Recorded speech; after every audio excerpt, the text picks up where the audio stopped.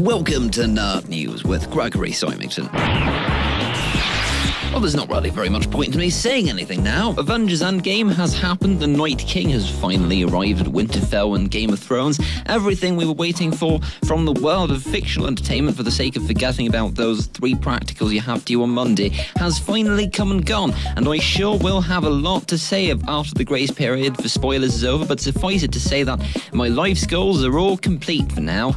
Maybe next week I'll decide to get really big into Jane the Virgin or become one of those violent archaeological explorers that don't seem to understand that if your excavation requires a whip, it's because you've done something terribly wrong, or at the very least, disregarded the standards of best practice set by your university. But for now, I guess we just have to let all that marinate. The Starks were definitely the heroes of the weekend. Oh, what am I even complaining about? I know for a fact I'm going to irresponsibly watch this stuff 7 more times by tomorrow evening. Yesterday's Game of Thrones episode might not have been an hour-and-a-half long fight to the death against the dead themselves, but it did reveal the show's biggest twist, which is the existence of coffee shops in Westeros, as somehow the world's most expensive period TV show slipped up on one of the things that makes it period to begin with, the set dressing. The other thing, of course, being the existence of dragons, which, as everyone knows, were officially declared extinct in 1654 after the last one was accidentally shot by a sailor who was, and this is all totally true, aiming for a dodo. One can only presume this renders coffee an in-canon beverage in the land of Westeros, meaning we could well be seeing future wars fought over the resources as winter continues to ravage the lands upon which coffee is farmed. That's right, I do only the most accurate GOT predictions here on the Nerd News. That's definitely going to factor into whoever finally winds up sitting on the Iron Throne in the next 2 weeks because, and here's the real news, there are only 2 episodes left of the world's biggest television show. One might say we're in the end game now, Starks. Love you 3000.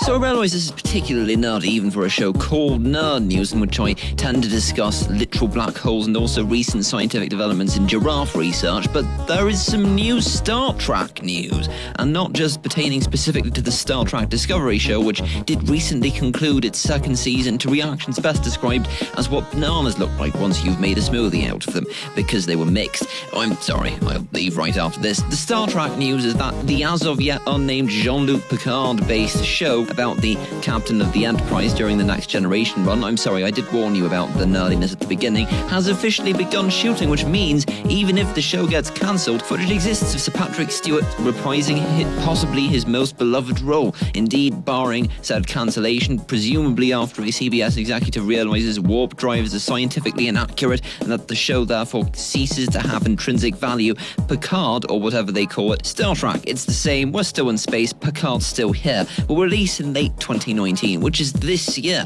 It's incredible how quickly you can get things done when you're making a sci-fi TV show that doesn't require you to set an ancient Westerosi castle on fire, but not entirely unexpected. As further confirmation that they're not trying to pull a Half-Life 3 after nigh on a decade of waiting and exactly 7 billion DLC packs and spin-off games to tide desperate fans over lest they revolt and set fire to Gearbox's offices, which would, I'm sure, at the very least upset Gary and Human Resources, a proper gameplay trailer has been released for Borderlands 3, which is primarily just good because it means at least some portions of the game are technically playable in theory, so this is definitely going to be a real game. I realise I'm being paranoid, but this is a medium of entertainment in which whole titles can just disappear in flames like a 19th century spire attached to a medieval cathedral. I mean, it can't be too soon if you have to think about what I'm referencing, probably. The news here is that you can slide on the ground now, I guess. Get hype, Borderlands fans. Finally, we have gained mastery over life and death and the ability to reach into hell itself and pull beings kicking and screaming from the terrifying collection of Pokemon that guard the edge of our mortal plane. They're all Mr. Mimes. I mean, I may be somewhat over-exaggerating what I'm assuming was a fairly boring and clinical procedure, but I'm willing to bet it sounded more fun that way than when the BBC said it. The specific event I'm overhyping was the revival of 4 pigs' brain activity several hours after their deaths by a team of scientists who, were it not for the protection of the law, would probably be sitting in a volcano right now, stroking a hairless cat and muttering, "No, Mr. Bond, I expect you to die," under their breath, trying to get it to sound just right. But because real life is always a little more boring than all that, the team working at Yale University have stressed that not only did they fail to recover consciousness in the pigs, but the experiment was explicitly designed to avoid that outcome, which would probably ask some tricky ethical questions they didn't want to have to deal with while they were pulling brains out of the back of a pig's head. The partial rejuvenation of certain brain functions, like the circulatory system, 4 hours after the death of the donors, was achieved by treating the tissue with a chemical solution designed for preservation, and the outcome could potentially help scientists of the future better understand brain development and disorders. And in what seems like a weird aside at a time when everyone's eyes are firmly fixed on GOT and Avengers Endgame, Star Wars Celebration gave us a trailer for Star Wars Episode 9, Rise of Skywalker. Yes, that is the real name. It's certainly, well, extant now. That's something you can't take back. It does hint at all manner of possibilities for the plot, and thank goodness, because I was starting to think I knew where this trilogy was going after they offed the Emperor knockoff in the second movie. Of course, the last time Star Wars fans didn't incessantly moan about a Star Wars movie was Empire Strikes Back from the 1980s, so I'm just giving ordinary people fair warning that they're going to have to listen to a lot of people get very upset about the cool space adventure with magic, although that might just be an early prediction. It's not like there are entire YouTube channels built off of making 5-hour rants about each individual film in this franchise they allegedly like or anything. So, yet another study has confirmed the ability of cats to recognise their own names, despite the fact that they offer very little enthusiasm when physically acknowledging you. But when it came to my weird animal stuff quota for the week, I decided to focus on April's apparent MVP, the bee, because in news that left me feeling much worse about the frequent bee swarms I weathered at high school sports games, 4 bees were discovered living in a woman's actual eye. Referred to in the press as Ms. He, her eye became irritable after some dust blew into it while she was sweeping as part of a burial ritual, because the story can in fact get worse than 4 bees in a person's eye. The bees that it turned out were now living inside her face are incredibly small, a species called sweat bees, just 4 millimeters long, found in Taiwan, and rely on alternative sources of pollen, like the sweat inside your eyeball apparently. The plus side to the story that's leaving people all abuzz. I'm so sorry.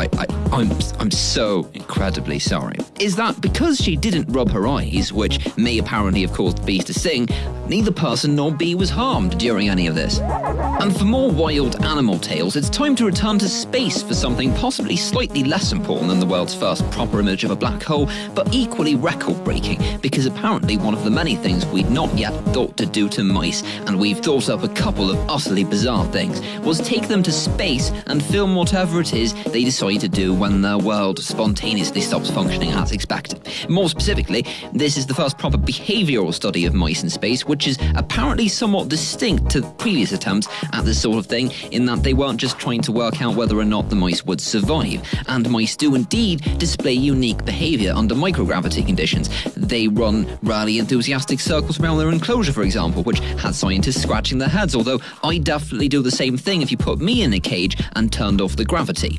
Over time, the spaceflight mice began to move more quickly throughout the habitat, translating with ease through the open spaces, but also anchoring their bodies using tails and or paws, said the study's authors when recording their findings.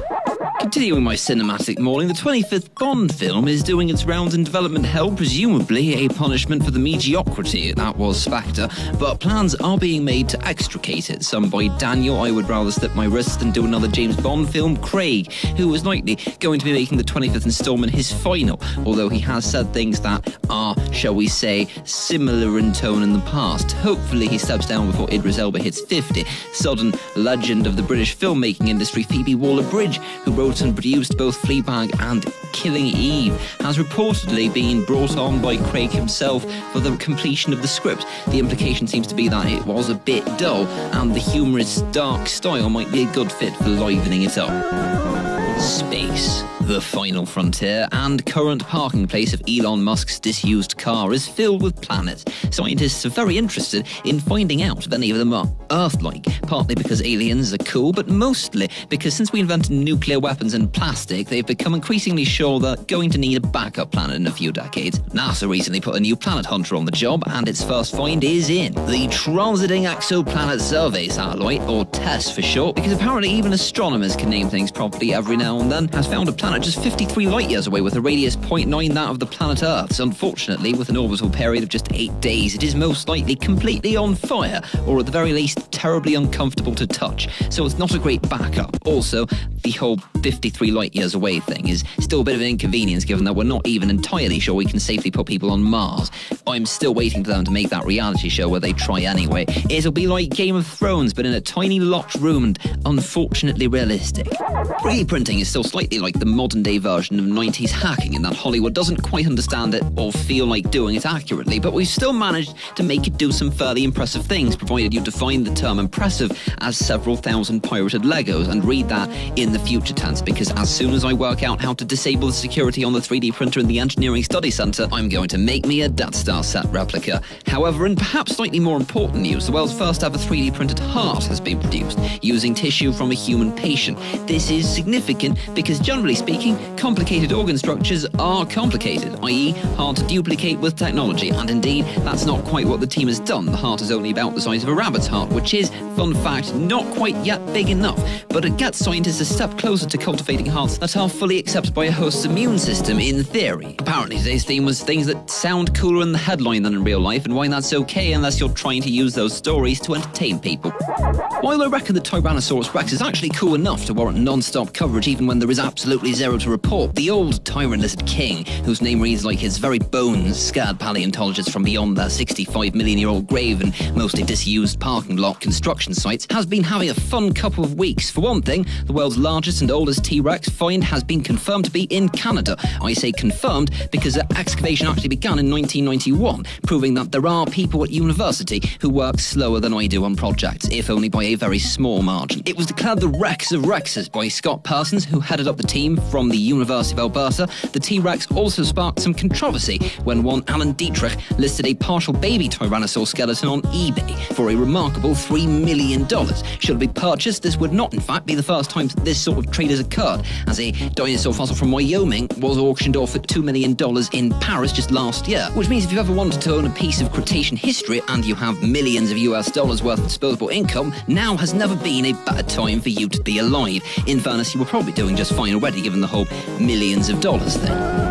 Are you a fan of the use of Louis Armstrong's What a Wonderful Life in Toy Story, but wish that instead of sad anthropomorphic toys it was playing over scenes of super expressive CGI Pokemon? I know that would have been a better movie and Pixar were dumb for not making it, but now Ryan Reynolds is all over that in an attempt to prove he can sell literally anything using his YouTube channel and the complete destruction of the fourth wall, has him releasing a non-stop stream of Pokemon-heavy footage for his upcoming eponymous role in the Detective Pikachu movie, which yes, does continue to be a real thing that exists, despite just how insane that all sounds when I read it out loud into a microphone. All of which is presumably in aid of Reynolds' slow and necessary transition from leading man to marketing assistant, because as everyone in Hollywood knows, that's where the real power lies. Robert Downey Jr. might make a ton of money, dinosaur fossil money even, but Marvel could release a trailer for Avengers Endgame tomorrow in which he just sits in a bathtub playing with a rubber duck for half an hour, and he would be powerless to stop them. Except that Robert Downey Jr. is actually a terrible example here, because his contract clearly states all gratuitous nude scenes must last at least 38 minutes, or none at all. Did I make this Pokemon story about Avengers Endgame for absolutely no reason? Of course I did. All news readers should be doing it. The hype is real. The world, or rather the solar system's first recording of a Mars quake has possibly occurred, finally turning a months-old theoretical linguistics debate into a real linguistics debate. Specifically, if Mars had earthquakes, would they be called Marsquakes or just earthquakes on Mars? Turns out it's the one that takes their space in a newspaper headline, surprising literally nobody. Oh, you were surprised, Jonathan? Well, that speaks for itself then. This after a Marsquake-like signal was picked up by the latest of NASA's Martian rovers, InSight, whose drill, I feel I need to point out, was last recorded as stuck on a harder rock than NASA expected, after having been shot 54.6 million kilometers to get to a completely different planet. Bruce Banner, whose parents were clearly into a specific comic book character of NASA, declared these new readings, which are not yet conclusive, have officially kicked off a new field of Martian seismology. This is not altogether uncommon in our solar system, provided the object in question isn't made entirely of gas, given that seismic activity has been detected on things as barren and dead as the moon. That's right, I'm talking down the moon. While I'm at it, grass is overrated and I've always found clouds way too supercilious, and obviously sand is annoying. It gets everywhere.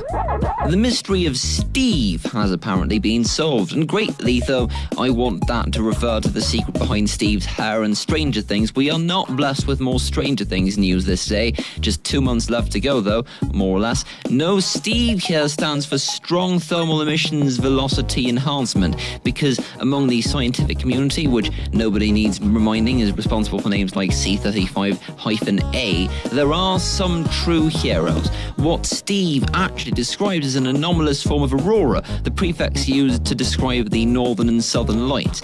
Basically, an interestingly patterned bunch of lights in the sky far further south than they have any right to be. Presumably, they managed to get Jon Snow to save them from the Night King. Spoilers, by the way, for Season 5 of the world's most watched television show. You had 2 years after Season 7, Jonathan. I will not apologise. I feel nothing. Aurora is defined by particle precipitation, electrons and protons actually falling into our atmosphere, whereas the Steve atmospheric glow comes from heating without particle precipitation, said Bay Gallardo Lacour, which is a remarkably professional way for someone to admit to spending their scientific career trying to investigate Steve. Speaking of nerds in space, there is fresh information from the data sent home by Cassini, the space probe we were using to monitor Saturn until we were absolutely certain the risk of him restarting the great Titanic War, or Titamaki, of Greek mythology was as near zero as possible, which it turns out is pretty damn close, but you can't take any chances with these gas giants. Before flying into Saturn's atmosphere, because it was necessary to destroy all possible human input into Saturn's orbit, on the off chance we detect bacteria there and want to be sure of its origin, Cassini recorded an ice corridor on Titan, the solar system's second largest natural satellite, clocking in at 50% larger than Earth's moon, which you can kind of tell because they called it Titan and not just, I don't know, moon. The icy corridor is puzzling because it doesn't correlate with any surface features nor measurements of the subsurface, said Caitlin Griffiths of a team at the University of Arizona's findings. What this region actually is a series of probably dormant cryovolcanoes, which from a scientific perspective is one of the coolest sentences anyone's ever let me say, except maybe, "Good morning, Zakumi, it's time to watch Game of Thrones. Who's a good boy?" If the latest Game of Thrones episode taught us anything, it's that the night is dark and filled with people tweeting about how annoying that is to them. But it's also the best time to look at the galaxy for exactly this reason, and it's a galaxy that, as it turns out, has vastly more water worlds than initially suspected. Was that a stretch of a segue? Well, it was that, or a joke about Kevin Costner, and I don't know how many people remember that time he starred in Really Big Swimming Pools the movie. More accurately, there's some debate going on about a category of planet we've been finding between 2 and 4 times the radius of Earth. There might be either a kind of dwarf gas giant or something more aqueous. The latter is an exciting prospect because, famously, we found things that can live in water, like seahorses and Kevin Costner, apparently. Are the first aliens we meet going to be intelligent octopodes? I personally welcome the idea and have already started getting the throne room ready for our new many-legged overlord. Don't you hate it when you're minding your own business on a Sunday afternoon, merrily rewatching Avengers Endgame from the comfort of your friend's jacuzzi, when his pet box jellyfish stings you in the leg, thus rendering both you and all 60 other people in the jacuzzi completely dead? Well, this thing called science has a solution for your incredibly specific problem, although the world's deadliest non-Tom Hardy possessing venom does sort of seem like something they should have solved sooner. Presumably, marine biologists spent the first few years of their research into box jellyfish arguing over the plural of octopus. Given this, you'd expect them to really know what they were doing at this point, but sadly it turns out the researchers working at the University of Sydney who discovered that death by jellyfish in your friend's jacuzzi preventing molecule have so far only tested it on mice and samples of human cells, meaning you should probably stay away from jacuzzis for now, just to be on the safe side. That's been your Nerd News with Gregory Sympson. Tune in next time as I point out continuity errors in even more of your favourite shows, specifically all the horse-drawn carriages and Friends, and many ways in which How I Met Your Mother gets the concepts of both time, physics, and how to make a 9th season completely incorrect.